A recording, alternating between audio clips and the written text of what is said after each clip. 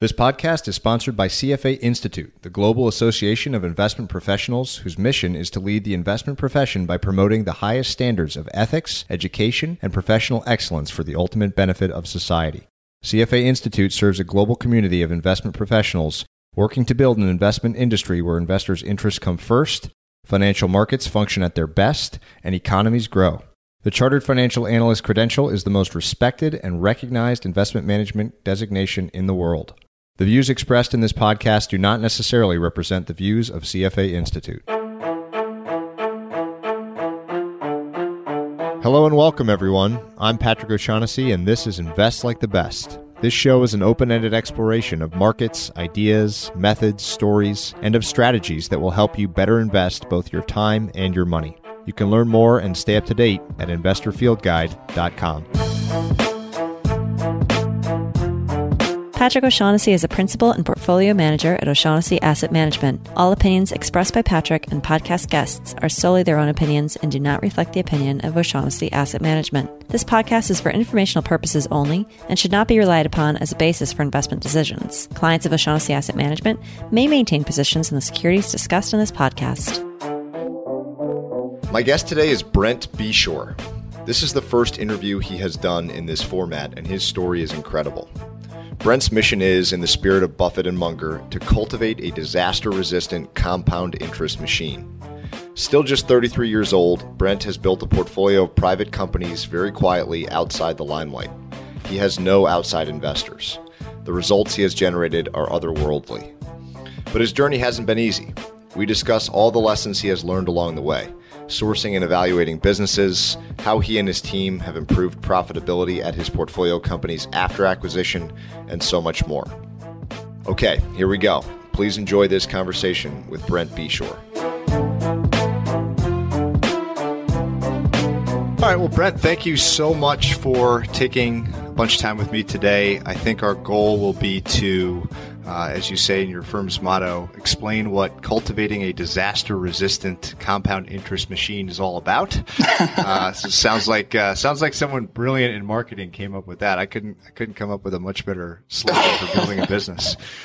So maybe what we could do is start by you giving us a bit of background about who you are, how you got to this point, and why you've chosen kind of your path as the best way to express the things you're good at. Yeah. Well, first of all, thank you so much for having me on. It's a pleasure. As I think I told you over email, I hope that I can provide negative framing to your other guests who are the who's who of the finance world. So my journey has been very entrepreneurial and very winding, is how I would describe it. We started companies, we've bought companies, we've sold companies, we've invested early stage, we've done complete acquisitions. We've pretty much done almost all of it in an effort to find out what we think works better and what doesn't. And I think that's, kind of the motto that we always talk about, is having the highest opportunity costs in the world and playing in the most inefficient markets, right? If you nail those two things and you happen to be decent at what you're doing, I think it produces some pretty interesting results. So for us, the biggest opportunity that we see is participating in what we call the lower end of the lower middle market. So we look at companies that are between $1 and $10 million of owner earnings. And we looked at about little over 2,000 of them last year in an effort to get 3 deals done. So very, very few deals do we get done. We're trying to be very choosy. We're trying to find, well, if you want to use a Ben Graham analogy, we're trying to pay for a cigar butt and hopefully get a cigar. So how I describe what we do is we buy boring businesses and make them less boring. We pay a reasonable price for them, help the company's leadership to transition, and hopefully make everyone's life a little bit better. So I don't know if that gives you a good framing. It does. You already mentioned something very interesting, which is this 2,000 sized universe that you looked at just last year. And there's been so much about the shrinking of public markets, both through buybacks, so less float, but also through companies going private, going out of business, fewer publicly listed stocks. So it's a good reminder that there is a massive universe of businesses out there, which could be investment targets, acquisition targets. They're just private. For sure. maybe we could back up even further to how you got to where you are today. So what was your early background? What did you study in school? What were some first jobs, in your early 20s? Sure. So I studied politics in college. I went to a real small university in Virginia called Washington and Lee, which most people think is either Washington University or William and Mary. It's actually neither. It's the ninth oldest school in the nation. It's sort of famous between George Washington and Robert E. Lee were two of the people involved at the school at various times. George Washington endowed it. So anyway, so I went there. I went there because when I started looking at schools, I saw that there was this university that had produced the most presidents and CEOs of any school in the nation, which happened to be Washington and Lee. And it was ranked as the number 2 party school in the nation. So, getting your priorities straight. Good combination. Exactly. And it was definitely a work hard, play hard sort of place. Super smart people, way smarter than me. And I was able to be coached up, I think, a lot through that process. But I studied politics, and then I had an emphasis in poverty studies. So I got done with my major at the end of my sophomore year, and had an opportunity to major in college, I think is how I describe it, for the final 2 years, and got really interested in poverty, in human capability, and understanding, sort of looking through the eyes of somebody who had a very different background than me, urban poverty, rural poverty, did some really interesting research projects through that program. And actually, I'm still involved in that program today on the board of directors for it now, and really think it added a just unbelievable dimension to my life that I'm forever grateful to Harlan Beckley, who's the director of that. So anyway, so after that, didn't know what I wanted to do. Somebody told me, well, if you don't know what you want to do, you either go to law school or get your MBA. And so I said, well, being an overachiever or trying to be an overachiever and arrogant, I said, okay, I'll just do both. So came back home, Holmes, Missouri. I grew up in Joplin, and I wanted to get closer to my grandparents, who I was really close with, and spend some time with them while I could. And went to get my law degree, my MBA. Got sick of school pretty quickly. I don't know how PC this is, but I call it academic masturbation, right? So like just the idea of just doing things to do them instead of I wanted to get out there and test my ideas and get my hands dirty, testing, in the real world. So I started a business haphazardly. It was an event marketing business. It was pretty much the worst business in the entire world. I had drank a little too much the night that I agreed to do it with my best friend's wife. And the next morning I woke up and I was like, well, I'm committed. I got to do it now. I'd highly advise that you don't take a similar path. But it was low margin. It was high replacement value. It had no moat. We didn't have a ton of expertise. It was local. It was everything you don't want in a company. But I was able through that to realize what I did want, and it gave me a path forward. So that led to starting an ad agency that grew pretty quickly, which led into starting a research firm, software development firm, and a film studio, which then led into this whole entrepreneurial journey of, buying a company as the result of having some opportunities from that, seeing that side of the world, and sort of fast forward today. And we have 5 late stage portfolios at this point that are all fairly good sized companies. And then we have a number of early stage investments that we mostly today focus on partnering with people that we trust who are really good at that space. And it's just a small part of our portfolio in terms of dollar volume. One of the interesting things that people out there may be excited to hear about is how we met. So once again, Twitter proves to be a bizarre and very interesting place. I was working on a research project specifically on how public companies allocate their capital and whether or not there were better or worse strategies, even factors, quantitative factors that you could look at to differentiate companies. And so I asked publicly, is there anyone interested in talking about capital allocation? And that's how we connected and had a really interesting conversation. And what I found most fascinating was the fact that this is entirely sort of captive capital, that it's your money, the company's money. There aren't outside investors. And that allows you to have what everyone says they have, a long-term vision and goal, but very few are actually able to execute on because capital is so fickle. Outside investors, as we know, hire and fire at all the wrong times and way too often. And so I'd love to hear more about how that transition happened, let's say from the last entrepreneurial or business experience you had into adventures where you then started investing in businesses. So did you sell a prior business as a way of funding the initial version of adventures? Well, so it's interesting. The agency started, generating some cash flow, and by the nature of the business, we'd built up a good amount of accounts receivable. And so it was probably almost 8.5 years ago at this point, I had a mutual friend say, "Hey, one of my buddies is in the agency business, wants to sell his agency, and you should go talk to him." And I should say buddy, it was an acquaintance of this person. And so I was like, you know what, I'll just roll the dice and I'll go talk to him. And here I am thinking that the guy's primed up and ready for me to make him an offer and, all of that. And I sat down and he said, "Why in the hell am I sitting here?" And he had been left at the altar twice before. And so we ended up over the course of about 9 months striking a deal. And I leveraged the accounts receivable of my agency business to buy this other business, which is, he considered it an agency. It's really had a military focus and a recruitment focus. And we actually still own that company today. And we've done really, really well with that.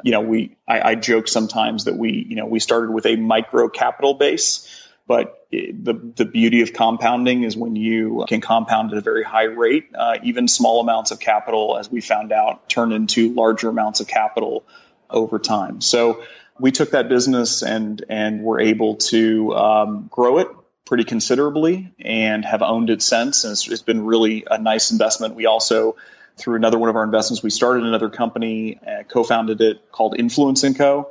That was on the Forbes Most Promising Companies list, was Inc. 500 this year, and it's really been a nice investment as well. And then we, through the years, have had small, I would say, singles and maybe doubles with different things we've done. But I mean, it takes time, right? Anybody who claims that they're any sort of overnight success is just full of it. And we've toiled away very, very long in obscurity, and rightfully so. We had to get our stuff together. And so it's been just really about building capital as we've been able to do well in the businesses, letting it sit on our balance sheet and not trying to get greedy. What were some of the early books or influences that shaped your investment approach? I know you and I offline have talked a lot about sort of the classic margin of safety, Munger and Buffett, but everyone knows about that stuff. And it could be that simple. It could be that, there's a lot of wannabe Buffetts out there, and it never really works out. And, sure. And maybe this is something different, but maybe explain your early influences and what shaped how you go about evaluating companies now. Yeah. So, okay. I've got to admit, I read pretty much everything Buffett and Munger have ever said or written, right? I think that's almost table stakes these days if you're going to be in the investing business. I'd say, in terms of books that really help shape what I was thinking, Poor Charlie's Almanac, what Peter Kaufman put together there was just spectacular, right? And the clarity of thought, I think, was really important. I'd say that some of the books that maybe not as well known, The Fish That Ate the Whale was a big influence on me. Really? Yeah. I don't know if you've ever read it, but it's about. Yeah, I have a lot of Buffett. Oh, you have a lot of Buffett similarities. I actually wrote an article called. Oh, really? I'll send it to you sometime soon. Basically, the similarities between, I'm forgetting the guy's name, the Banana King. Sam Zamuri, yeah. Yeah, Zamuri. And we have a Tulane guy here at our firm, so that's how I came across him. Interesting. But yeah, an amazing book. Yeah, I'd highly recommend it. It's actually one of my favorite books that just, it's not a super long read, but you talk about a guy who immigrated from Russia, had nothing, hustled, had no capital base, had nothing to do except for just hustle. And he ends up basically taking over one of the largest companies in the world, is responsible for the term the Banana Republics, and had an amazing impact, and amazing not always in good ways. I mean, I think that, he's a really good example of how everyone's a mixture of virtue and sin, right? But it also showed me, what you can do with almost nothing, and what you can, how almost nothing can turn into a tremendous amount over time, and by making wise decisions. The story that I always remember from that book is that early on he had nothing, as you said, and was trying to sell bananas, and the big sellers would basically discard overly ripe bananas, and he would snatch them up for free, so no cost of goods, and just through hustling would rush them to vendor sites before they went bad, and sell them to vendors. And that exemplified the rest of his life and career, where it was just out hustling, out efforting everyone, and just an amazing guy. Yeah, I love, and that's a good thing to bring up. I mean, that story alone, it shows you're taking a byproduct basically of a big company, right? So they were trying to take the bananas and develop a really long supply chain, right? So, but you had to, whenever the bananas for the big companies were loaded in, they were all green bananas because they had to travel such a long distance and took such a long time. So they literally would just take like really good bananas that you'd want to eat now and just dump them. They were a complete waste. And so it's an amazing story of how you can take a byproduct that no one else wants and turn it into gold. And I mean, he ended up taking over that company. I think it was called the United Fruit Group or United Fruit Company or something like that. But anyway, so yeah, I would say that's a big book. I really like the book Mistakes Were Made But Not By Me, which may sound like an interesting investing recommendation, but it really talks about the psychology of self-deception. And I think, that is something that in, what is Buffett's rule? Rule number 1, don't lose money. What's rule number 2? Remember rule number 1, right? And like the easiest way to lose money is by deceiving yourself and thinking that you're getting into something that's just not true. And so the illustrations that are in that book of how we can deceive ourselves, I think is just, I don't know, it's had a big impact on the way I think about things. Kind of like Dan Ariely's book about dishonesty.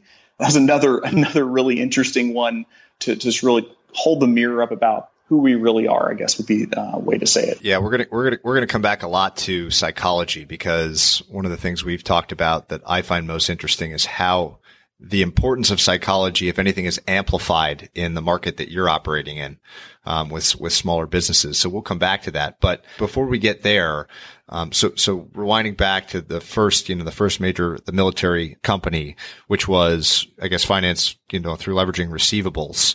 How now do you source financing for new acquisitions or investments? Do you use debt, or is it just cash? Yeah, so we do use a little bit of debt. I think that's probably a fascinating topic to discuss independently, right? It's really hard to hurt good companies without the use of debt. And so we're very reluctant to put much debt on a company or even come close to the line where you say, maybe it's not wise. So we try to stay clear of that line. In terms of financing, so it's all internal capital. So we harvest excess capital from our existing investments. We pool that together. It's very much if you want to call it a barbell strategy, right? We have a cash sitting on the balance sheet, and then we have these highly illiquid, highly profitable investments. And we, over time, as those investments bear fruit, we harvest that cash and then really just pool it together. So we are using, so I would call a modest amount of debt in some of the deals, depending on the type of company, right? Some companies can handle debt better than others. The less variance, right? The less cyclicality that it experiences, the more reasonable it is to put a considerable amount of debt on it. The more visibility you have into the future, the easier it is to put debt on the company. So currently today, we're trying to use as little debt as possible that we think is reasonable. So you said, could you just outline once more the current kind of makeup of the portfolio? So the number of, the major businesses you own, and then also the seed stage ones, and kind of just give a flavor of the profile of the overall portfolio. Yeah, absolutely. So we have, like I said, 5 late stage portfolio companies. So we have the military recruitment firm called Media Cross, based out of St. Louis. We also have a fairly big office in Norfolk, Virginia, and it does what I would call the hardest recruiting jobs for the military. So in the past, we have recruited physicians into the U.S. Army Reserve. We've recruited very specific types of instructors into various parts of the military and government. And the largest contract today is recruiting civilian mariners into a branch of the military, a branch of the Navy, actually, that resupplies the ships that never come into port. So it's a really fascinating business. It's been an interesting journey to watch the efficiency of what we're able to do for the government. It's so easy to follow the narrative of, those darn government contractors. They're, taking everyone's money. They're not efficient. I can tell you that we do an amazing job on behalf of the government, and they issue something called a CPAR report card. And our marks on there, I think we've been, 12 or 13 years straight of just excellence across the board, which puts us, in the very top of government contractors. But it's a great partnership. That's really what it is. So we've got that business. We've got another company that we helped co-found called Influence & Co.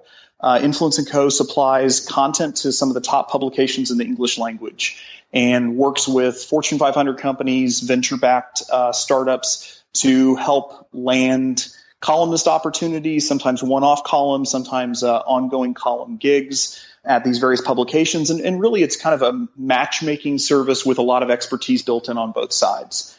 So we've got that company. That was the company I referenced before that was on the Inc. 500 this last year and should be on the Inc. 500, I would guess, for the foreseeable future. It's really done amazingly well. We own I think it's safe to say now, it used to be the second largest pool builder in the country, swimming pool builder. So construction business. I think they're the largest now in the country would be my guess. And then we own two manufacturing companies that manufacture products in the swimming pool space. And it's our patented products we manufacture in China, and then we import and actually distribute worldwide. So that's the late stage portfolio. The early stage portfolio really varies. We've got great investment, amazing service called Zapier. I don't know if you ever heard of it. They help connect the APIs of various software. So let's say you wanted to say, everyone I talk to on Twitter, I want to take that contact information, I want to put it into Salesforce, and I want to set a reminder for, 6 months later to contact that person in my calendar. Zapier does all of that seamlessly. So we were the first money into Zapier. They went through Y Combinator. Wonderful company, great people. We're a very small investor in Mattermark. It's a company in San Francisco, which actually we found through AngelList. We've been big fans of AngelList and what Naval and that group's built. It's been a really interesting to watch them evolve over time, and just couldn't be bigger fans of that work. So I don't know if that gives you a good flavor, but it really is across the board. It's, military, it's software, it's construction, and we're, manufacturing. We're fairly agnostic. Our rule is as long as we can really get to know the business and understand the wins in the industry. Yeah, it's a great overview, and it begs the next question, which is maybe the thing I'm most interested in across our whole conversation, is how you filter. So you mentioned, the number 2,000 companies that you at least looked at to some degree. So what are you looking for? And maybe what are you looking for at different levels of interest? So obviously there's a ton you just screen out right away. How do you do that? How do you then take a more narrow list and decide whether or not you are going to make offers, do further diligence? A walk through your process would be extremely interesting given how different it is in smaller private businesses. Yeah. So I would say most of the time it's pretty easy to see that there's nothing differentiated about the business. And I would say, when I say nothing differentiated, I don't mean that the business itself isn't differentiated, because anybody who's making at least $1 million a year in a business, there's some reason why they're doing that, right? There's some product market fit there. They're providing value to their customers. Unfortunately, most of the businesses that we see are the extension of the owner. So we can't buy a business, or it's very, very difficult, I would say, to buy a business where almost all of the value of the company is tied up in the goodwill of the owner. So, there's some guys, we looked at a business recently that was in the furniture space. Everyone in town knew the guy. He had great labor relationships. He, had great financing relationships with all the banks. He had every relationship in his industry, and people just liked him, right? That's a moat in and of itself, longevity over time. So what we try to look for is, where is the advantage of the company if it's not in the owner? And most of the companies, I would say, of those 2,000 we reviewed, probably we only got serious. And by the way, serious, I said, taking a much harder look on 300 or 400. Most of them are fairly obvious that it's commodity type business, that it's really the ownership that's driving it. And, one of my favorite phrases is, small businesses don't stay small on purpose. And so what we're really trying to understand when we first look at a business is, why is the business smaller, right? When I say small, that's not to me an insult. I'm saying in the sort of sphere of businesses. Let's say if you're running a $10 or $15 million company and you've been running it for 30 years, that's still considered a smallish business. So why has it stayed small?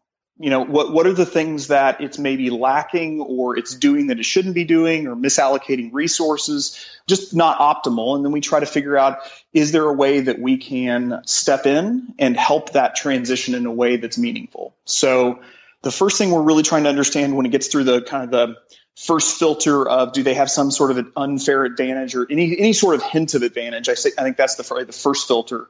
And the second filter would be, how much money do they actually make? What's their, we call it owner earnings. So owner earnings being defined as EBITDA plus or minus how much capital is really required to operate the business. We looked at a company recently that was making $6 million a year of EBITDA, but the owners could really only keep about $2 million a year of that business, right? Like it's not a fantastic business in and of itself. I mean, it's making $2 million a year is really what it comes down to it. But when you use a term like EBITDA, which we can obviously riff on for a long time, it just doesn't add up in that way. Bullshit earnings, as Munger would say. Exactly. That's near and dear to my heart. Yes. So we're really trying to understand how much they earn, what's the stability of earnings, what's the visibility into future earnings, and then how much of that is tied to the current ownership. So, I mean, that's kind of the next filter down. And some stuff we just can't figure out answers to those questions, right?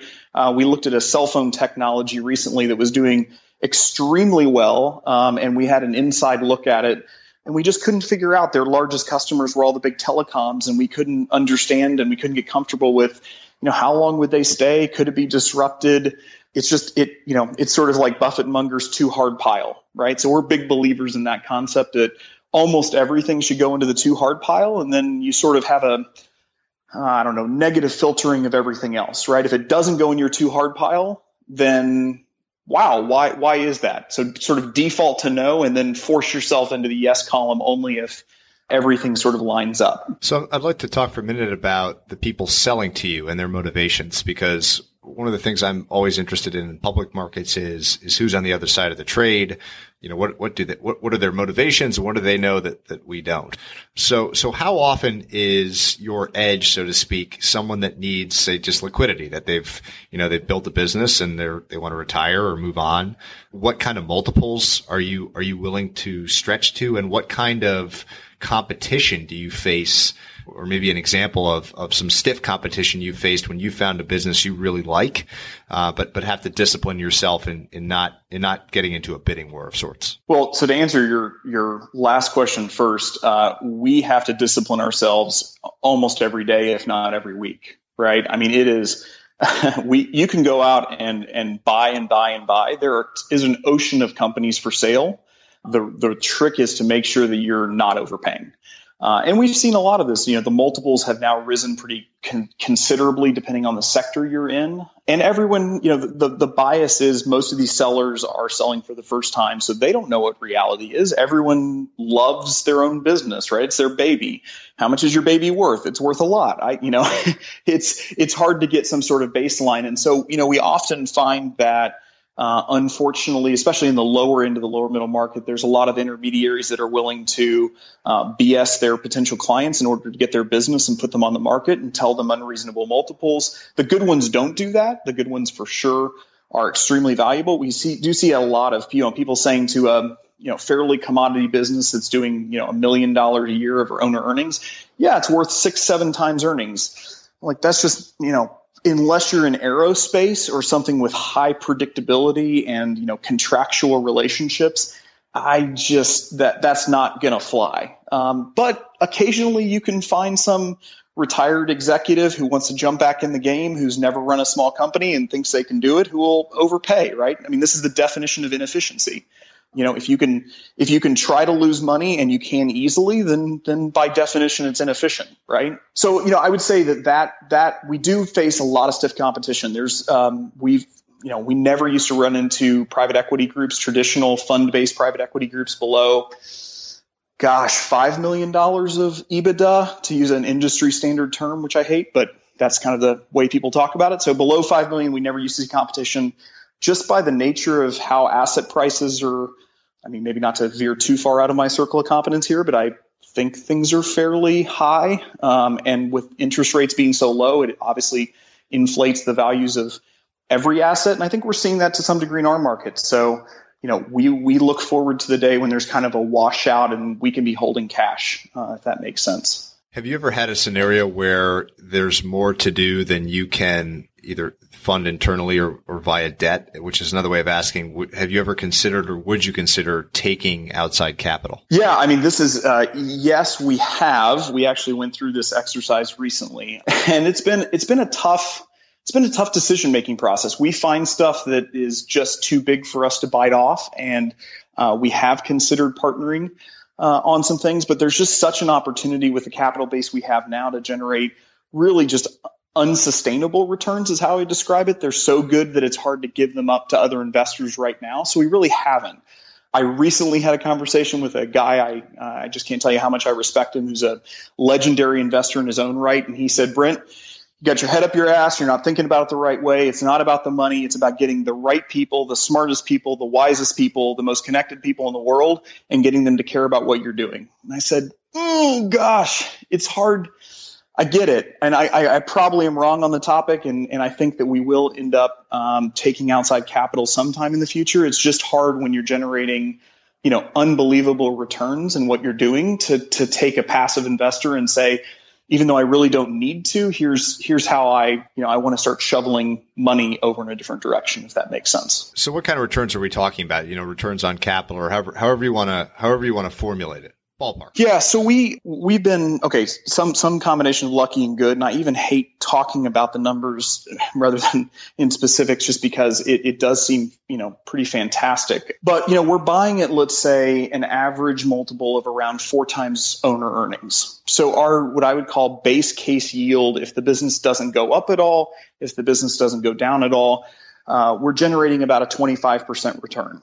From there, we have a history of taking companies that we're buying around a 4 times multiple, sometimes even lower, and then we're doubling or tripling the profitability over a fairly short period of time.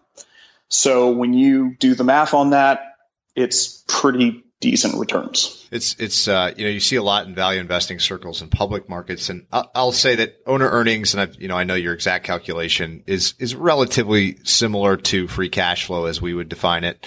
And in public markets, you see a 10% free cash flow yield, and that's pretty impressive as a steady state. And to talk about 2.5 times that as your kind of starting point shows the power of, we'll call it, a much less efficient market to hunt in, where your smaller scale is a huge advantage. Exactly. And this is, I know Howard Marks has talked about this a lot. I know that some of the top investors, everyone says play to your strengths, right? So if you have a tiny amount of money, don't go and compete against Ray Dalio.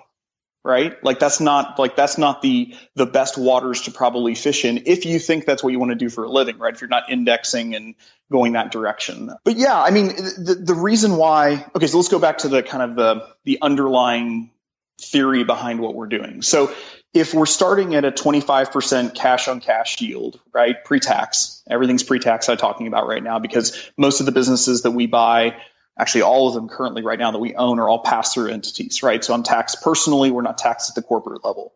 But when you talk about, the types of yields, it would indicate that there's something going on. Not only is it inefficient, but it's also really, really, really hard. And we happen to have found a niche and learned things that are fairly uncommon, right?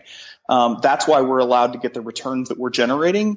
I think, hopefully we're good at it. Some combination of being lucky and being good.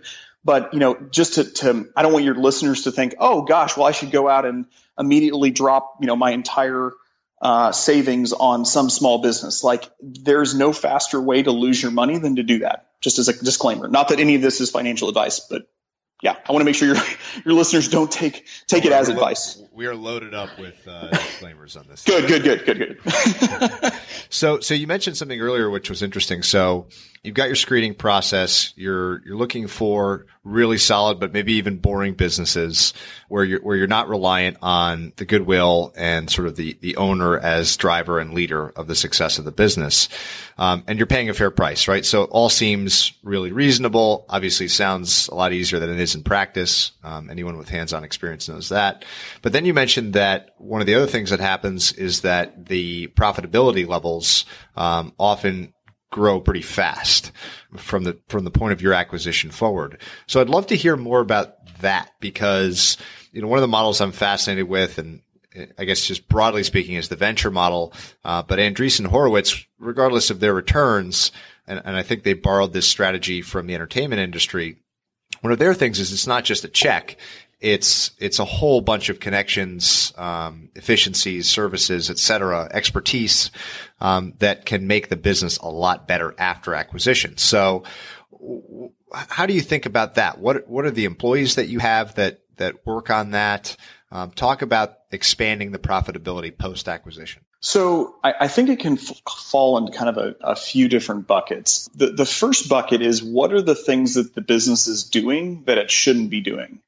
And this may sound, like a no kidding, of course, sort of, yes, the lowest hanging fruit, and it is in most businesses. So if you think about it, if one person's been running a company for 30 years, at a certain point, just human nature is to get used to whatever you have.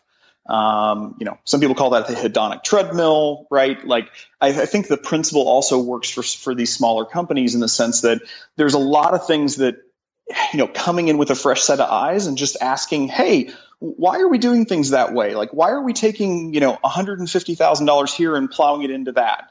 Doesn't seem like that's generating good returns. And they kind of, will look at you and depending on the nature of the relationship, either be irritated that you're bringing that stuff up or say, yeah, you know what? It's just, I've had other things to do. I got busy. Right.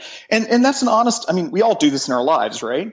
It's not a value judgment at all. And these people are without exception, every single person we've ever transacted with is very good at what they do, but they've been doing it for a long time. So we come in and typically are asking, what I would call the dumb questions, which usually yield some sort of result. To give you an example on this, we bought one of the businesses and it was putting quite a bit of money through media, buying media. And we came in and we asked, well, why don't we put all that buy through credit cards?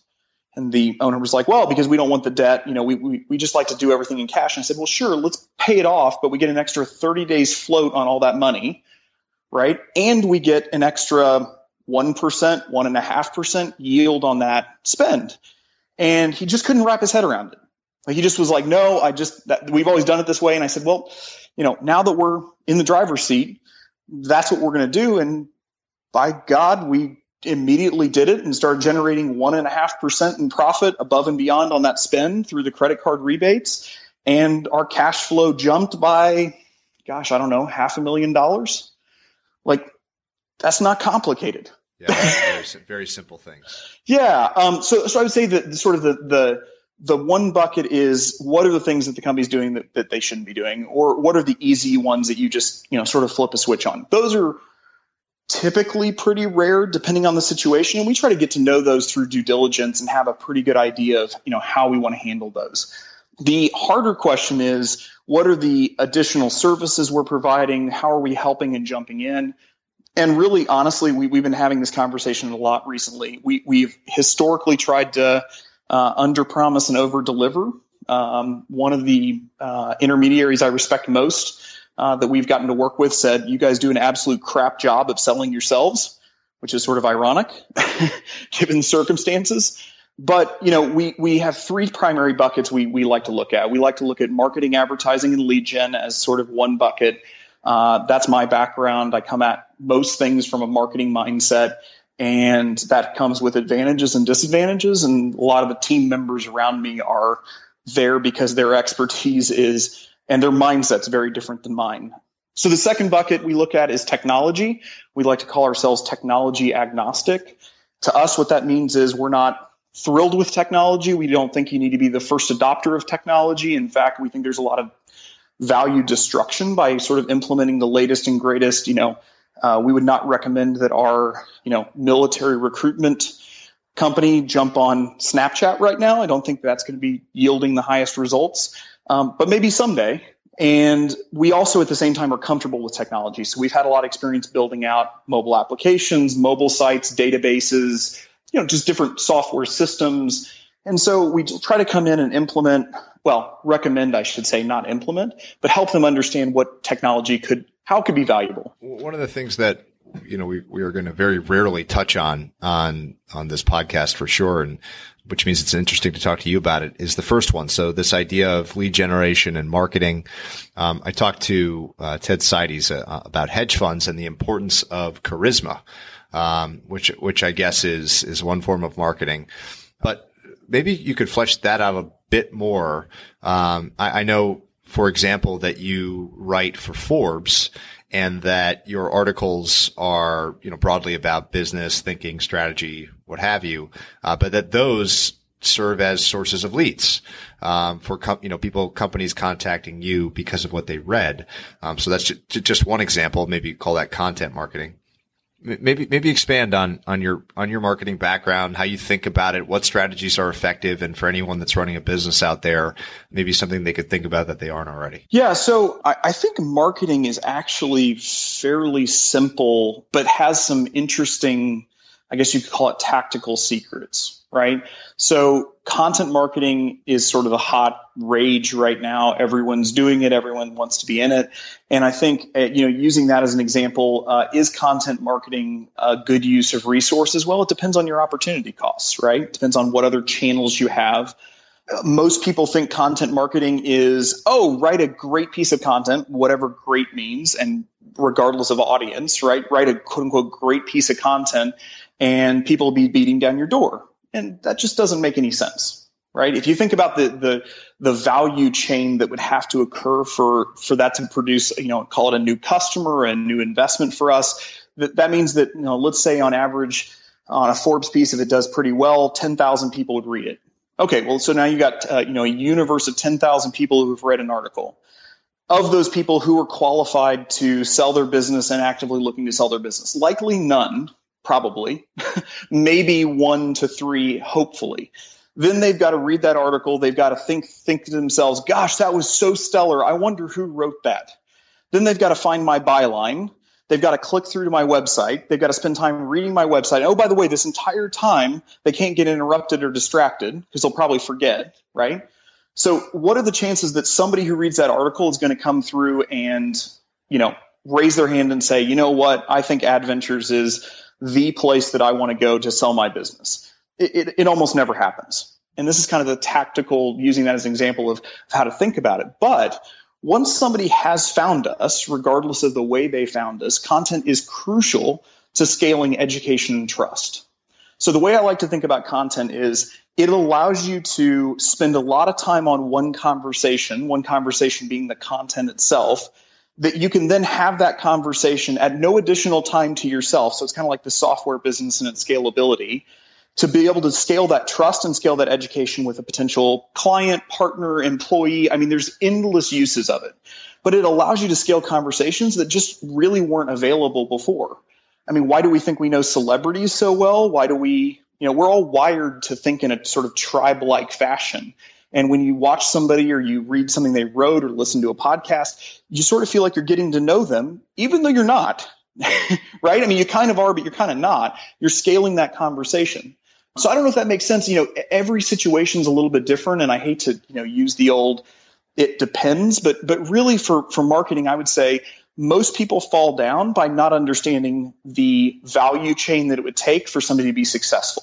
And so at the end of the day, all marketing is sort of a value funnel concept. You try to dump as many people that are qualified and that could possibly want whatever it is that you're selling in the top, and then move them down through the funnel over time. And how do you move them down through the funnel? It's trust and education. So overcoming what are their concerns, their questions, are you legitimate? Do you have value? Are you thoughtful? Do you have integrity? All the questions, are you going to screw me at the first opportunity? How would I know how to use your product? How would I know, the potential options that I can customize it, or, whatever the situation is, content is an amazing way to push people down that funnel. But most people have these, I would say highly a mismatch of expectations. And I think that's where a lot of the value is lost. An old quote in the ad agency business is, I know half my marketing spend is wasteful. I just don't know which half. I think that's a lot where it originates, is people are just not understanding how that value chain is connected. So we spend a lot of time with our companies trying to figure out what is that value chain? What are the highest opportunities? Mass media still holds, a lot of value. I'm actually kind of a contrarian. I love direct mail. I think direct mail is awesome, mostly because no one else is doing it and because it actually gets in people's hands remarkably. But a lot of that stuff that's out of fashion, I think, is out of fashion for maybe the wrong reasons, or shouldn't be nearly as out of fashion. And a lot of things that are the hot new thing, just getting on Snapchat's not going to drive leads to your business. You got to understand how to use it, and you got to use it sort of best practices around it. And it's got to make value, sense to your value to your target audience too. Did you ever read either Robert Collier's Letter Book or Scientific Advertising? I read Scientific Advertising, yeah. Yeah, it's kind of a fun, weird sub genre of books about how to write direct mail ads, which sounds like no one would want to read it.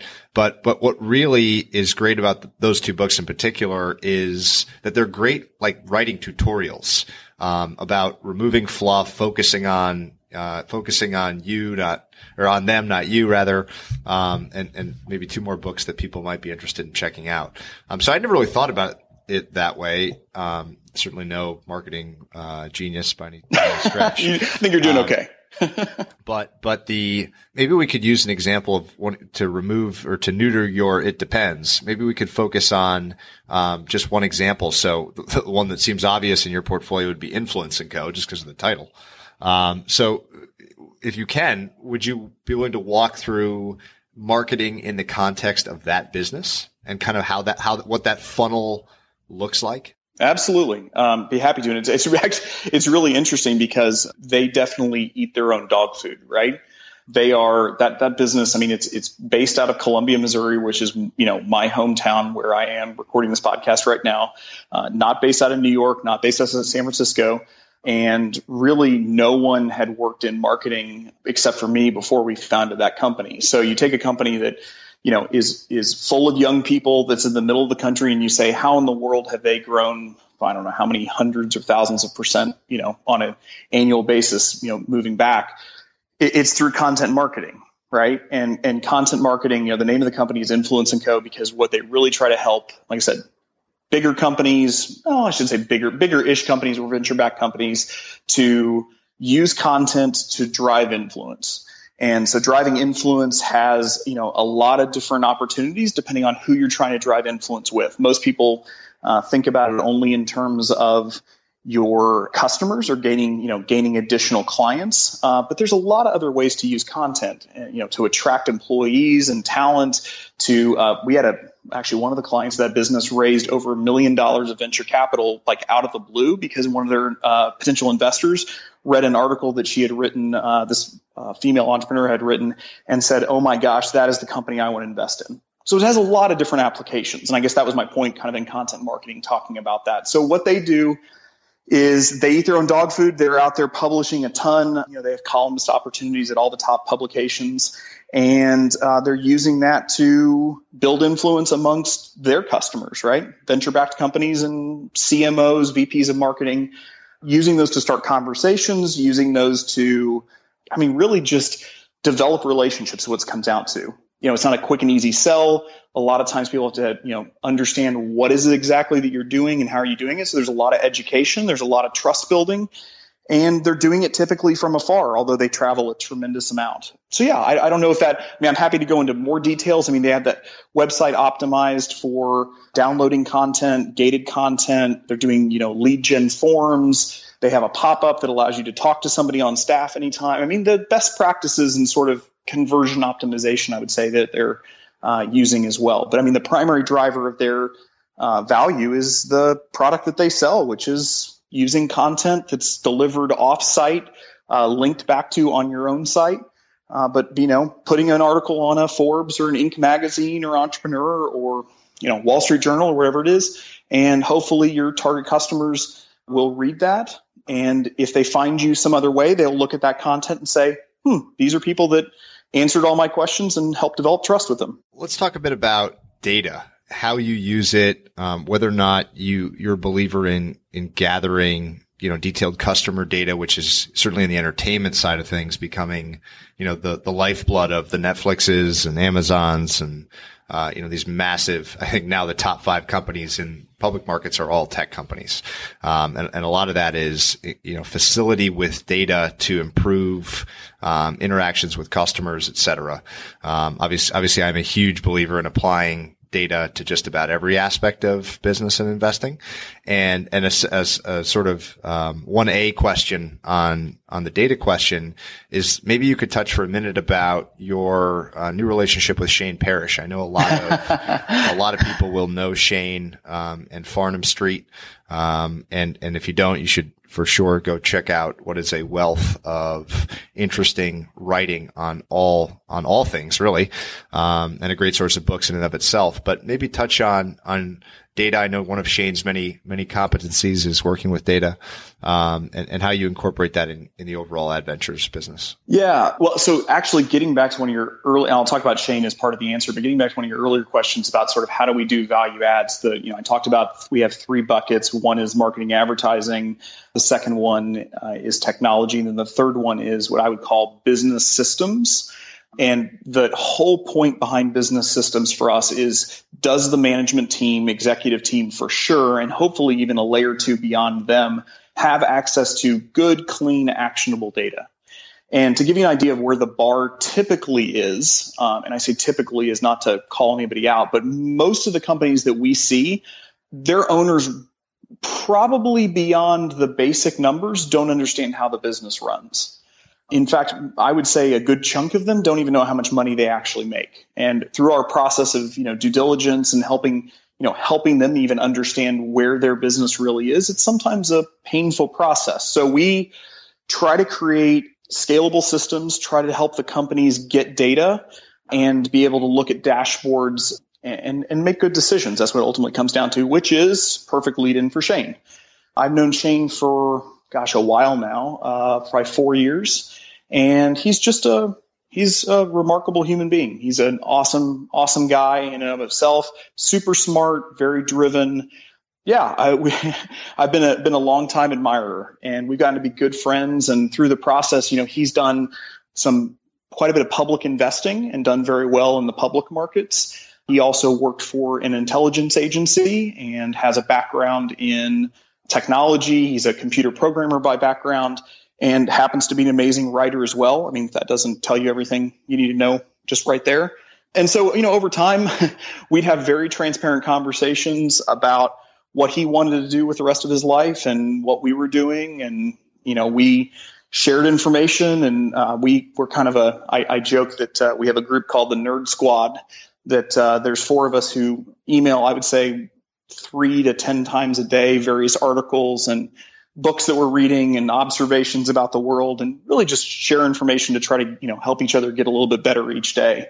And so Shane and I got to know each other through thousands of emails probably, and spending a lot of time together in person. And eventually it made sense to have him come on board. And so couldn't be more excited about it. He came on, he's actually, I think, finishing up his first month. He came on September 1st officially and full time. And Farnham Street's still doing its thing.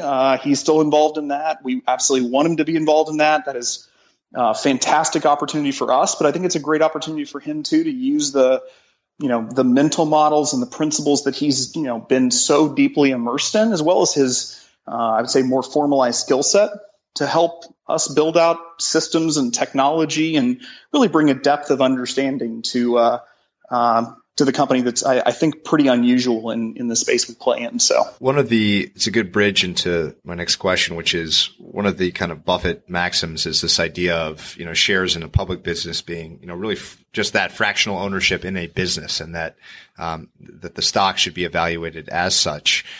From your seat, and we've talked about the multiples you're willing to pay, or seek to pay, and what you try to do after acquisition. What are some of the absurdities that you see when you look at public markets? Is there anything where you look at public markets and just scratch your head and think, how could this be happening? Well, I mean, so I don't want to step outside of my circle of competency too much here. I mean, I've done a little public investing in the past. I mean, everyone, before I found the thing that I wanted to focus on, and before I found what I would call the most inefficient market in the world, or at least the safest, most inefficient market in the world, I paid pretty close attention to the public markets. And I mean, I think there's no doubt that interest rates have caused a distortion, in my humble opinion. I think it's really hard if you're an individual investor to, beat the average. I can't remember. I saw a stat recently, and Patrick, you probably know 10 times more. I should be interviewing you on this topic. But, I saw a stat that if you're an individual investor, the likelihood that you beat the average is like 7% or something, or 6%. I mean, it's just unbelievably small. Most people, are significantly underperforming benchmarks. And so I think the absurdity is I don't think I can beat Ray Dalio. Just to use an example, I mean, I think when you have people looking at every nook and cranny in the market and pricing things on, a per second basis, and I think it's just really hard to find much alpha there, right? And again, you may completely disagree. That's my own personal take on it, but that's why I have no money in the public markets. I'd never plan to put any money back into the public markets, just for that very purpose. If I did, I am putting money on behalf of my daughter and my new daughter, who's going to be born here in a week or two. I plan to, put money into the markets for them, but I'm buying an ETF, actually buying a Vanguard S&P 500 and planning on never selling it. So I'm betting on the future of American industry and leaving it alone. That to me is the only logical thing for me that I can do. What is your most memorable day at, well, you can choose either at Adventures or throughout your career, let's say? Boy, professionally then, because I've had some pretty interesting days personally. Let's do both. Okay. Okay. So professionally, I can remember when I had just bought MediaCross. So MediaCross is the military recruitment firm in St. Louis, and the owner, so the way it rolled out, we closed in the morning, and then he had an all hands on deck meeting. And I think it was 1 o'clock or 1:30 in the afternoon. And so gathered back in his office. No one knew who I was. I had a guy with me who was my right-hand guy at the time and was in his late 40s at the time. So we go into the conference room. The entire staff is gathered there. We're kind of seated off to the side. The owner, former owner at that point, stands up and says, "Well, guys, I have big news. I sold the company to Brent Beshore." And he kind of points in our general direction. And all of a sudden people start looking panicky. Which guy is it? Right. And your listeners can't see this. I look about 19 now. And I think at the time I looked about 13 or 14. And so they were like, they looked over and the guy's name was Craig, who was my right-hand guy. Awesome human being. And they, looked at him and they were kind of like, oh, okay, I don't know who this guy is. And he said, "Brent, why don't you stand up and come here and talk to the group?" And I stand up and I can still remember the looks on, it looked like somebody had been publicly executed. Like the looks on their face were sheer horror, terror. The company had just been sold to a 12-year-old. And I will never forget that day, probably for the rest of my life, because there's nothing I could do about it, right? There's nothing I could do about it. I totally understand their reaction. I like to joke about how young I look still today. How old are you? I'm 33. But I get carded sometimes. I actually was on a trip, and the drinking age was 18, and I got carded 2 years ago. So I look young. There's just no two ways around it. So I may not look 19, but I feel your pain. I actually thought about buying some reverse just for men early in my career. I need some gray in there. A little bit of gray hair. Actually, it's funny you say that. We always used to joke, Craig, the guy who I was with at the time, that his main role was to just stand there and look imposing, look older, right? So that he could olden us up, if you want to call it that. So, yeah, I mean, I would say that's probably a moment. That's amazing. How about personally? It sounded like you probably have an interesting one on that, or two on that side as well. So I had the opportunity in law school to go and study international law in Cape Town. And I don't know how much you know about apartheid politics and the sort of remnants of apartheid, but it's still a messy place today. African. Yeah. Okay. So it's messy. My interest in poverty and helping alleviate poverty, help understand the underlying causes and how, really just get a more full picture of the complexity led me to an interesting situation that I got one of the professors that I had worked with a little bit through the law school, who was friends with an owner in Guguletu. So Guguletu is made famous by the Guguletu 7 women and children murdered in broad daylight by police under the apartheid regime. Horrible situation, extremely impoverished area. Over 1 million people live in a very dense shanty town environment. I mean, these people are scraping by is an understatement. And so I wanted to go in and help understand. I want to see it, sort of touch the medium, right? I wanted to understand it for myself. And I got this guy to take me in, and he assured me that I'd be safe. It was a remarkable experience, but for an unexpected reason. I thought I was going to go in and see people beaten down and misunderstood. And there was that, but there was also a lot of hope and a lot of amazing vibrancy to it. And I couldn't quite figure out, when we got out of the car at this butcher shop, this big guy met us and he said, "Oh, this is the owner of the butcher shop," and went in and they put a giant bowl of meat in front of me. When I say a bowl of meat, I mean probably 3.5 pounds of 7 different kinds of cooked meat, right? And I had already eaten, and the guy said, "Welcome, Brent, welcome, eat." And I said, "Oh, I'm good." And the guy who I was with, hits me in the side and says, "Eat the meat, eat it now." And so I started getting down on the meat. We went on a tour after that of the town. And when I say the town, I mean just this tiny little portion of it. And everyone was looking at me. I mean, I was the odd man out. And I had this weird feeling where it looked like people were kind of looking down, looking sideways. And so it was a very strange experience. I get back and come to find out the owner of the butcher shop was the largest drug dealer in all of Cape Town. That butcher shop was well known for taking care of people who didn't jive with his wishes and desires. Let's put it that way. Very interesting experience. So I touched the medium in a way that was, I think, a little unexpected, if you want to put it that way. Wow. So you probably needed a glass of wine after that day. And yes. That brings me to your foray into winemaking. Oh, yes. So the boondoggle.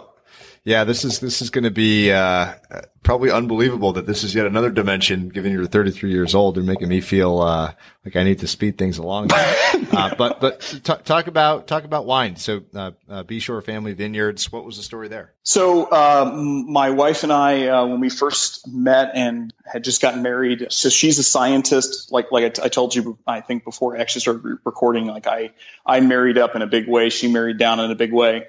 I apologize for it every day. She's a PhD in molecular microbiology and immunology. So she's incredibly brilliant, wonderful, kind-hearted person. And we just figured out early on, with my background as an MBA and JD and her background with a PhD, we kind of struggled to find mutual shared ground early on, right? And so we started enjoying wine together. We both sort of got interested in it. We started going out to Napa Valley.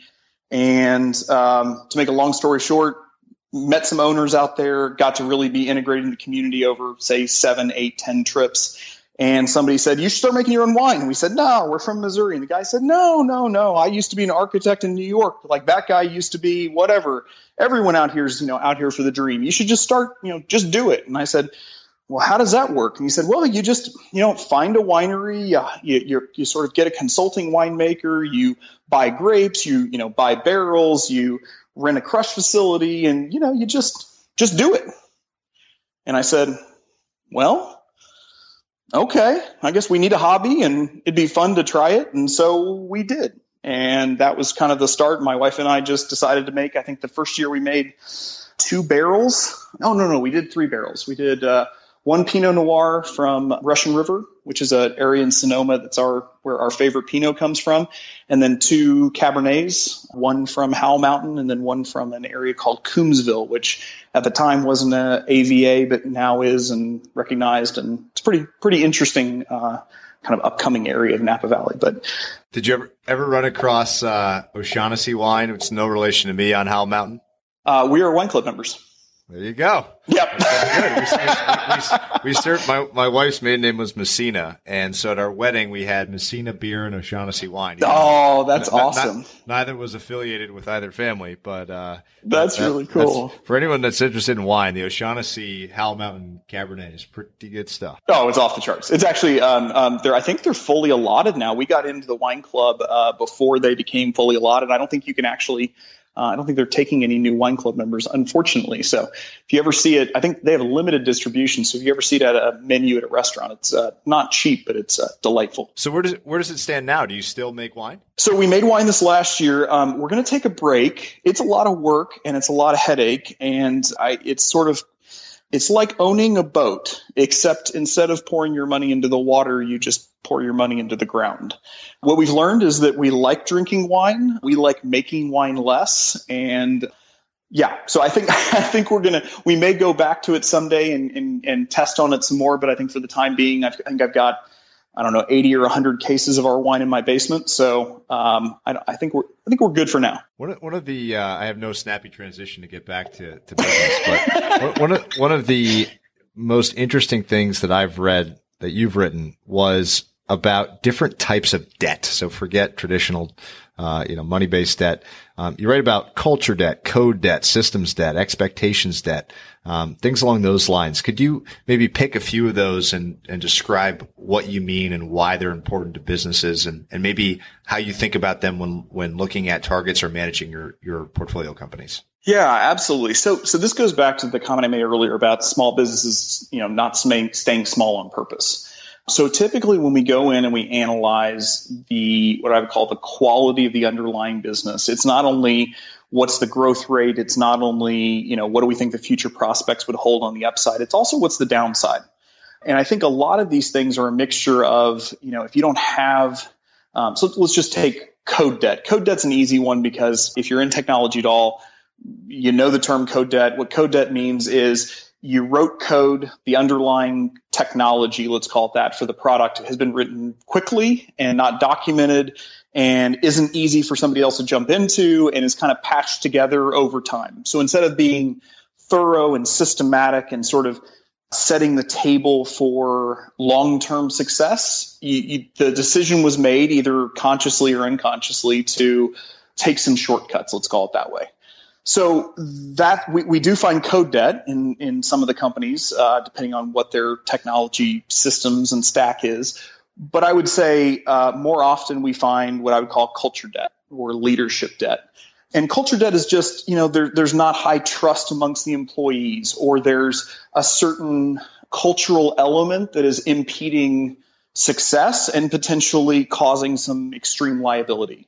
So I would say an example of this that we see quite a bit is a focus on making the employees focusing on making themselves happy at the expense of their customers. And where does that usually flow from, right? It usually flows from an owner or leadership group that is focused on making themselves happy at the expense of the employees. So, we try to go in and sort of diagnose what are these pockets of opportunity. Because we're paying for a base case, right? So we're paying at the prices that we're paying, there's risk is baked into the equation, right? So the margin of safety is fairly, considerable, at least in the types of deals that we do. And so we're assuming we're going to find, I call it the squiggly things, right? So you pick up a rock and all of a sudden there's all these squiggly things underneath the rock. And what do most people do? They take the rock and they put the rock right back down on the squiggly things. And they're like, whoo, I don't want to see that again, right?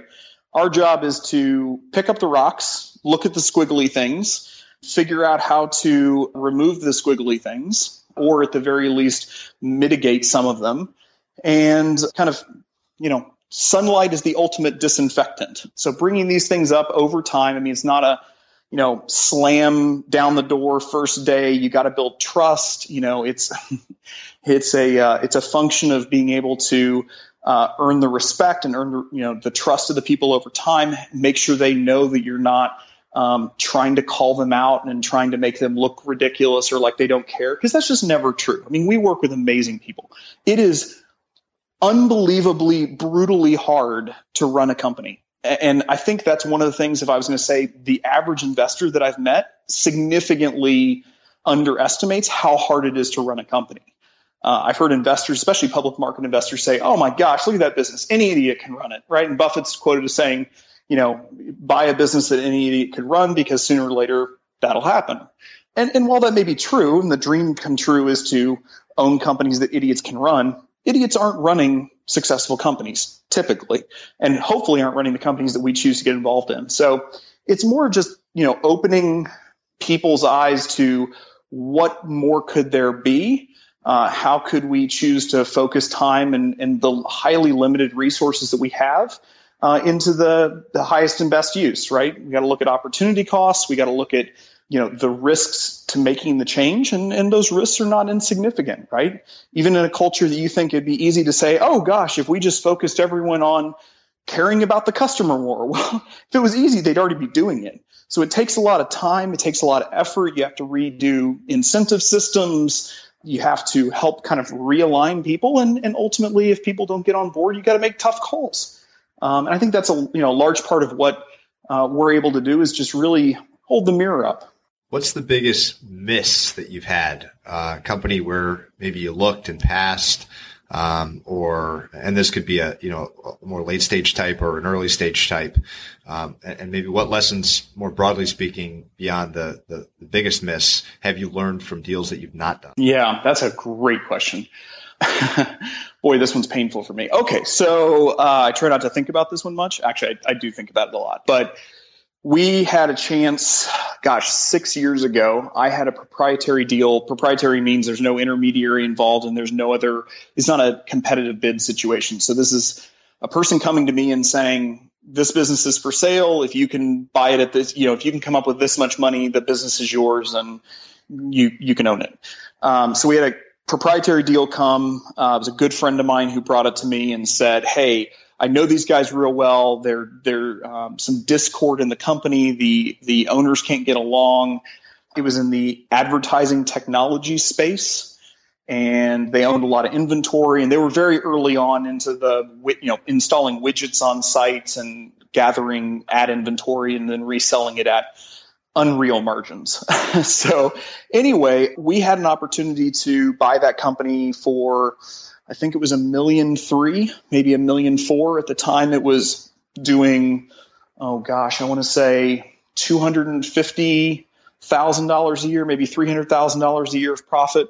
So the multiple looked high on it. And at the time, I sort of definitely was into the Ben Graham style private investing, I would call it, right? I hadn't found my Munger yet, my Munger gene, and I wasn't willing to overpay under any circumstances. And I loved the business. I thought it had longevity. It was a great for sale opportunity. I was getting it at, in hindsight, was a tremendous discount. That company was sold to somebody else. And then 3 years later, that company sold for about $40 million. That hurt. Oof, jeez. Yeah. Ouch.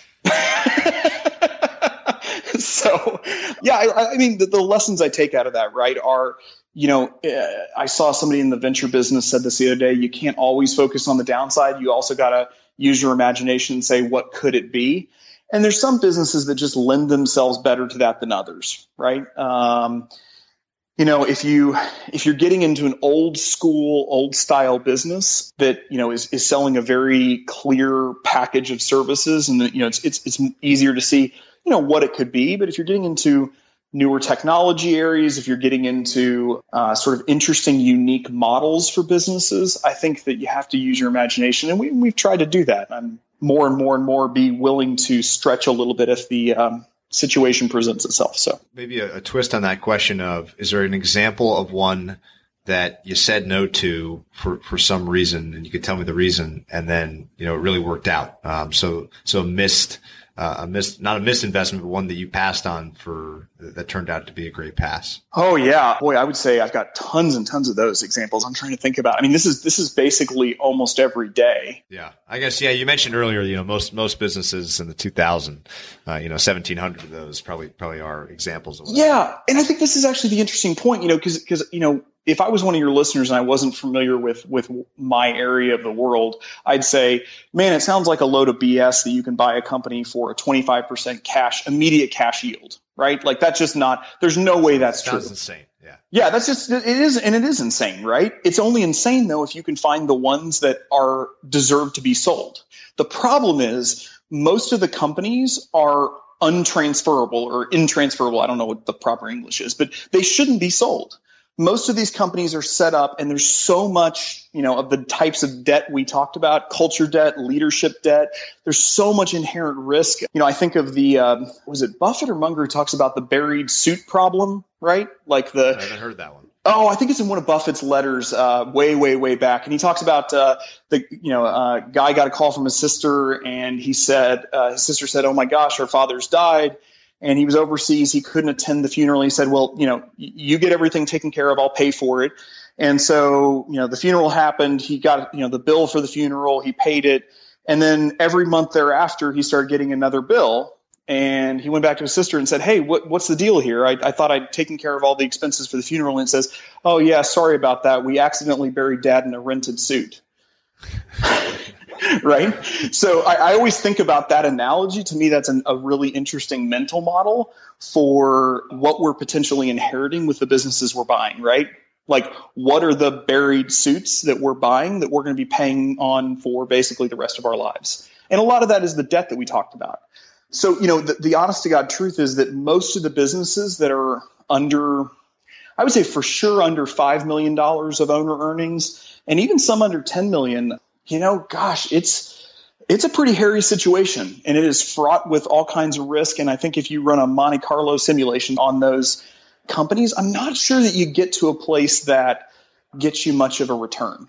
And so again, our big, if you want to call it edge, or the thing that we've done or at least what we're trying to achieve is, buying cigar butts, what look like cigar butts, at cigar butt prices. And hopefully we buy a cigar through either assessing the business better, discovering the business better, or adding a lot of value. We try not, though, to over negotiate. And I think that's an unusual point. And I think that's something that actually is a big differentiator for us. And I don't know if we want to sort of dive into that side of things, but we're trying to develop a relationship. And there's no worse way to start off a relationship than saying, ha, ha, ha, I got a great deal, you got screwed, right? So we got to play the long game. So how does that work? Let's take an example of you bidding for a company. How many back and forths will there be? What when you say you don't overdo it or over negotiate, flesh that out a bit more. That seems interesting. Yeah. So if you think about it, I think this is, if you ask me what is our single greatest edge we have, or sort of what's the Adventure's competitive advantage, it would be our mentality seems to be so different than almost everyone else we're bidding against, in the sense of we're playing the long game. We're not playing a one-time game, right? We're playing a very, very long game with an ownership group that we hope to actually, keep on their expertise, have a great relationship with them, because they're the key to the business, at least in the medium term.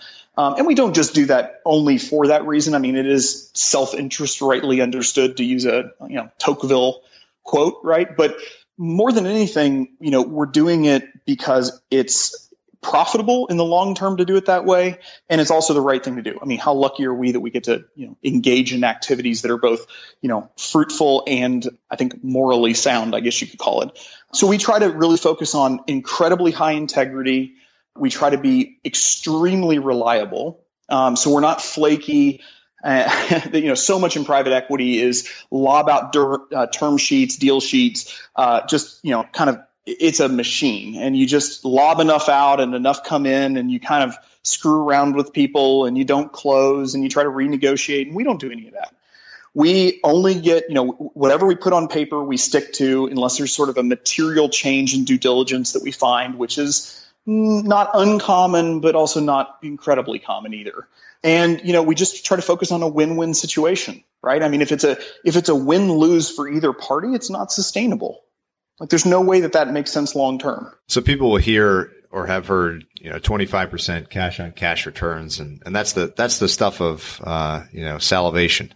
And I'm always hesitant to even let myself think about returns like that. And as a dyed in the wool, albeit quantitative, but a dyed in the wool value based investor, where, a lot of the best outcomes come from growth, individual outcomes come from growth stocks, but as a category, it's been very bad. And so chasing after, 25% returns is almost going to certainly result in inferior returns, in most situations. But if someone was interested in doing something similar to what you do, what are some of the maybe personality characteristics that you have or key people that work with you have, or skill sets that people could work on cultivating, especially, younger people out there, that could allow them to thrive in, we'll call it the private, small mid-market private investing space? Yeah, that's a great question. So in order to answer that question, I think it would be helpful if I know this was actually your kind of part of your last question that I didn't even answer because I forgot that you asked it, but what is the actual process? So let me walk through the process, and there's no magic to this. This is, I think, pretty standard, but you first got to find deals. And this may seem like an easy task, considering at the end of the day, you're selling money, which should be intuitively the easiest thing in the world to sell. It's not. It's really, really hard to find good deals. The easiest way, especially if you have very little money, to find deals is to go on deal websites. There's like Buy, Sell, Biz. There's a bunch of these listing sites, right? And unfortunately, the inside ball game on that is if it's for sale and it's up on one of those sites, it shouldn't be sold. Basically, shouldn't be bought. I mean, there are exceptions to that. There are rare situations, but for the most part, you're going to be chasing your tail a ton because those are businesses that sort of have no other options. So if you find a business that's publicly listed, it just probably isn't a fantastic base case situation. So how do you find deals? You got to go knock on a lot of doors. You got to talk to a lot of intermediaries. They get hounded all day long, lawyers, accountants, wealth managers, and there's an incentive, sort of an inherent negative bias that they're going to have because they know as a service provider to these companies, if they sell, right, the lawyers, accountants, those types of people, typically they're going to lose that piece of business. So in fact, it's a really, really hard place to find them, but that's a source. Intermediaries are another source, as I mentioned. They come in all different kinds of flavors. I kind of put them into two buckets of on a spectrum. One is the very, very low-end business broker. These are the people that it's basically a real estate agent for a business is the way I would look at it. Those people are, they are just a pure connector. They are saying, hey, my client is over here, you're over there. Here, hold hands and good luck to you, and let me know if you guys sell and I'll take my fee. So very much like a kind of a real estate transaction. And then on the opposite end of the market are, very, very, very skilled intermediaries, which are typically known as investment bankers. Depending on the firm and depending on the reputation, they're going to be doing very deep analysis. You got to be careful with those people, like anybody else, that if they're doing all the analysis and they're providing you with all the numbers, there's going to be a bias against giving you an accurate picture or not completely clear picture. And typically on the upside for the business selling, of course, what's the proverb or the old saying, whose bread I eat, his song I sing. So I think that's kind of a dangerous situation too. But you got to, going to intermediaries is a must. The way you got to look at that is, unless they're bringing the deal to you as for a very specific reason, they're probably taking the deal to, 100, 150 people. They may be hitting an email list. And so, you always got to look at your base case chance of winning a deal. So if, just at the pure number standpoint, if it's sent to 100 people and you're one of 100 potential buyers to the business, what are your chances of winning the business? 1%, right? So, I think that finding the deals may seem like the easy part. It's actually not. So I would say, that's really challenging. Once you found the deal, understanding, doing the actual analysis, which I would say is pretty close to what any investor does, and that's what we kind of covered earlier, it's really, really hard, right? But you've already had to go through another hard gate to get to that gate, which is hard. Once you get it under a letter of intent, so that the pacing of it is, get to know one another, sign an NDA, review data, send over what's either called a term sheet or an indication of interest. Once that indication of interest is in the quote unquote ballpark, then you draft what's called a letter of intent. Letter of intent is much more fleshed out, detailed version of the term sheet, and typically gives the buyer of choice the exclusivity on the deal for a certain period of time, call it 60 to 90 days, somewhere in that ballpark typically. Here's the interesting part. Actually, I'll ask you, Patrick, what do you think the odds are once a letter of intent is signed in a deal in the lower middle market, it closes? Good question. I'll guess like a third of them close. 22%. So you got to think about it this way. 1 in 5. 1 in 5 close. So that shows you again how difficult it is to, even once you're the exclusive buyer, once you have exclusivity on the deal, there's so much that happens and is so difficult to try to get information. I mean, these people are running the company. There's egos involved. There's, maybe an intermediary involved. You're not sure what kind of game of telephone you're playing. There's so much intricacy. I mean, the deal that we closed in December, I remember we were, 2 weeks before close, and I had an open issues list that I was running. This kind of part of my process in due diligence. What are the issues we still have to resolve before we can close the deal? And 2 weeks before close, a pretty hard close date, I had 130 open issues, 130 things that I had to negotiate as part of that deal. And this is 2 weeks before close. The intricacy and level of detail and making sure the taxation gets right and making sure that the incentives are set up properly. I mean, it is mind-bogglingly hard. And by the way, you haven't even closed on the business. You don't even own the business yet, right? So I'm trying to present an accurate picture. Why can you generate those, high returns is because even before you get to the starting line, which is, hey, you closed on the business, now you own it. What are you going to do with it, right?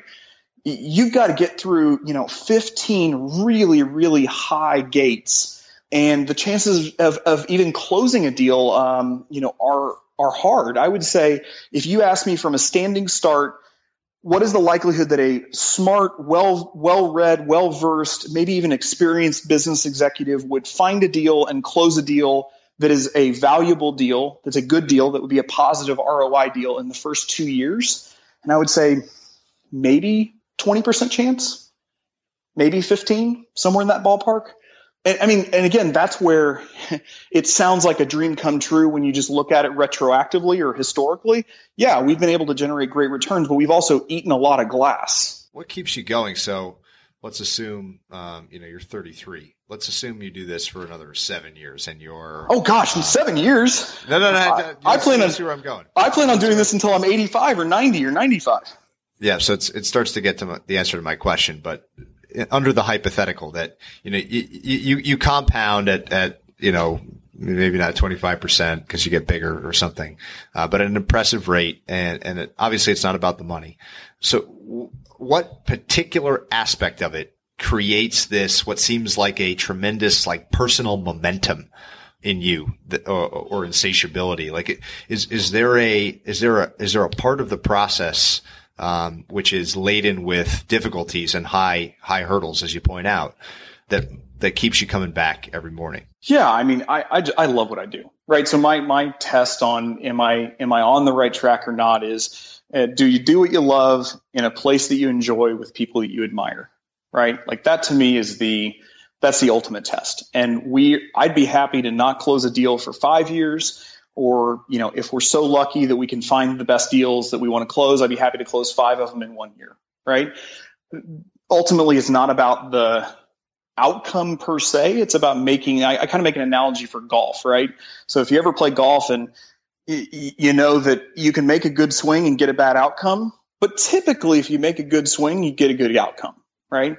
And I just love swinging. Like everything about it, I get to work with some of the smartest people in the world. I mean, Shane coming on board, we've got an existing team that's just absolutely dynamite.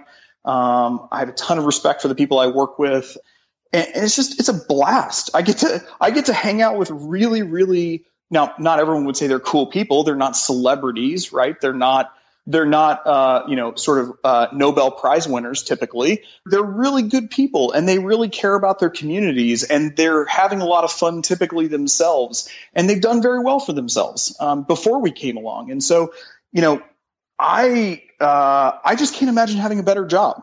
Like, the joke that Buffett says about tap dancing to work, like, that's me most days. Like, I think I live the most blessed, I'm so grateful for my life. Like, it's just absolutely amazing. What are the things that, I ask this of everyone because I'm just fascinated with, and you've already mentioned how important for you process is, that, you're not setting some return goal or wealth goal or anything. It just sounds like you want to enjoy yourself every day. And I'm always fascinated to know what the things are that you do every day that you feel are the most important habits or sort of daily values that have led to, the well-being and good things in your life. Maybe that people can emulate. The results won't be the same, but sort of daily systems are everything, I think. And so I'd be curious to know what your key points are on a daily basis. Yeah. So, I'd say the single biggest determining factor of the success we probably have had is the compounding of knowledge, giving yourself time to understand how the world works, think deeply about the way the world works, try to learn new things about the world, and try to get a more accurate picture of reality every single day. I make a lot of time I shouldn't say it depends. I go through sine waves, right? Where sometimes I'll have like a lull in deal flow and everything's kind of clicking along at the portfolio companies. And if I was going to jump in, I'd probably cause more of a mess than I would help. Thank goodness I have a wonderful woman who's the president of our firm named Suzanne Byland, who's, she's the best business decision I've ever made partnering with her. And, she'll tell me to go sit in the corner for a while. And as I like to call myself an isolated extrovert. So I have this desire to engage. And I think the way I have an outlet for that is in reading. I have a conversation with the authors that I read. I read, depending on where my interests are, I read a lot of articles. I have probably a stack of 50 books that I'm going to get to, to some degree. And sometimes I'll read 10 books in a month or 12 books in a month. And other times I'll read 2 or 3 in a month. So, it kind of varies depending on where my interests are and engagement. But I would say just the compounding of knowledge. For me, a lot of knowledge is found in the Bible, and my, prayer life's important to me. That's something that, I've really, has been a blossoming for me, and I'd be remiss if I didn't say it. And I think that's, again, kind of goes to the whole compounding of knowledge and understanding. Fascinating stuff. What is the kindest thing that anyone has done for you, we'll say professionally? Wow, kindest thing. So it's easy to look back and tell a tight, nice story of how everything came together. And, I hope anybody with experience probably realizes that that's not the case, right? Life is far more messy than quick sound bites explain. And my entrepreneurial journey initially over the first couple of years was rough. I'd gotten myself into a challenging spot. Making money's hard. Creating a stable company from scratch is just, it's like eating glass. I think that's a great analogy, every day. And, I'd gotten myself into a spot where there was a lot of big egos involved in the business, and some challenging things had happened. And I had some people who acted very unethically and unprofessionally. And I was just kind of at the end of my rope. And there's a guy who worked for me. His name's Craig Brace. And he's the guy I was mentioning before that looked a little older and came into the acquisition with me. And it was probably, 6 months or so before that I, really hit the bottom of the trough. And I can remember, crying on my way to work. You talk about raw. This is just the reality of it. I think a lot of people go through this, but, I thought I was a complete failure. I thought I was doomed to, I sort of had dreams about, having to get a fast food job or something. Right. And I had a guy named Craig who was older, much wiser, just one of the kindest human beings I've ever met, who, I opened up to him, and he was one of my employees. Right. And I kind of had this moment where I was like, I should be working for him and not in reverse. And he just, he gave, he sat there, listened to me, was patient with me. And for about a month or 6 weeks, I mean, kind of nursed me back to health. I don't know how else to describe it, like mentally and emotionally. He was a rock. I mean, just unfailing rock. And, if it wasn't for him, I mean, I probably haven't told him this enough, I think things could have turned out very differently. So I think sometimes we all just need a person to be real with. And, I hate the culture around business and that everyone's killing it, right? And that's why I hate talking about the returns and all of that side, because it sounds like such bravado BS, and I don't want it to come across as that. Like, making money is brutal, right? Like trying to be successful in business and just operate any business, regardless of the business you're in. I'm sure the investing business is exactly the same. It's just so hard.